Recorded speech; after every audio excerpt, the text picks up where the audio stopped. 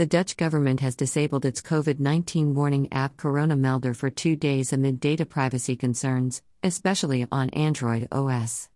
Country's Health Minister Hugo de Jonge said that the app will stop sending warning alerts for a period of 48 hours while the authorities validate the security of data. Corona Melder app uses the tech developed by Google and Apple to send exposure notification to users of possible transmission of the virus.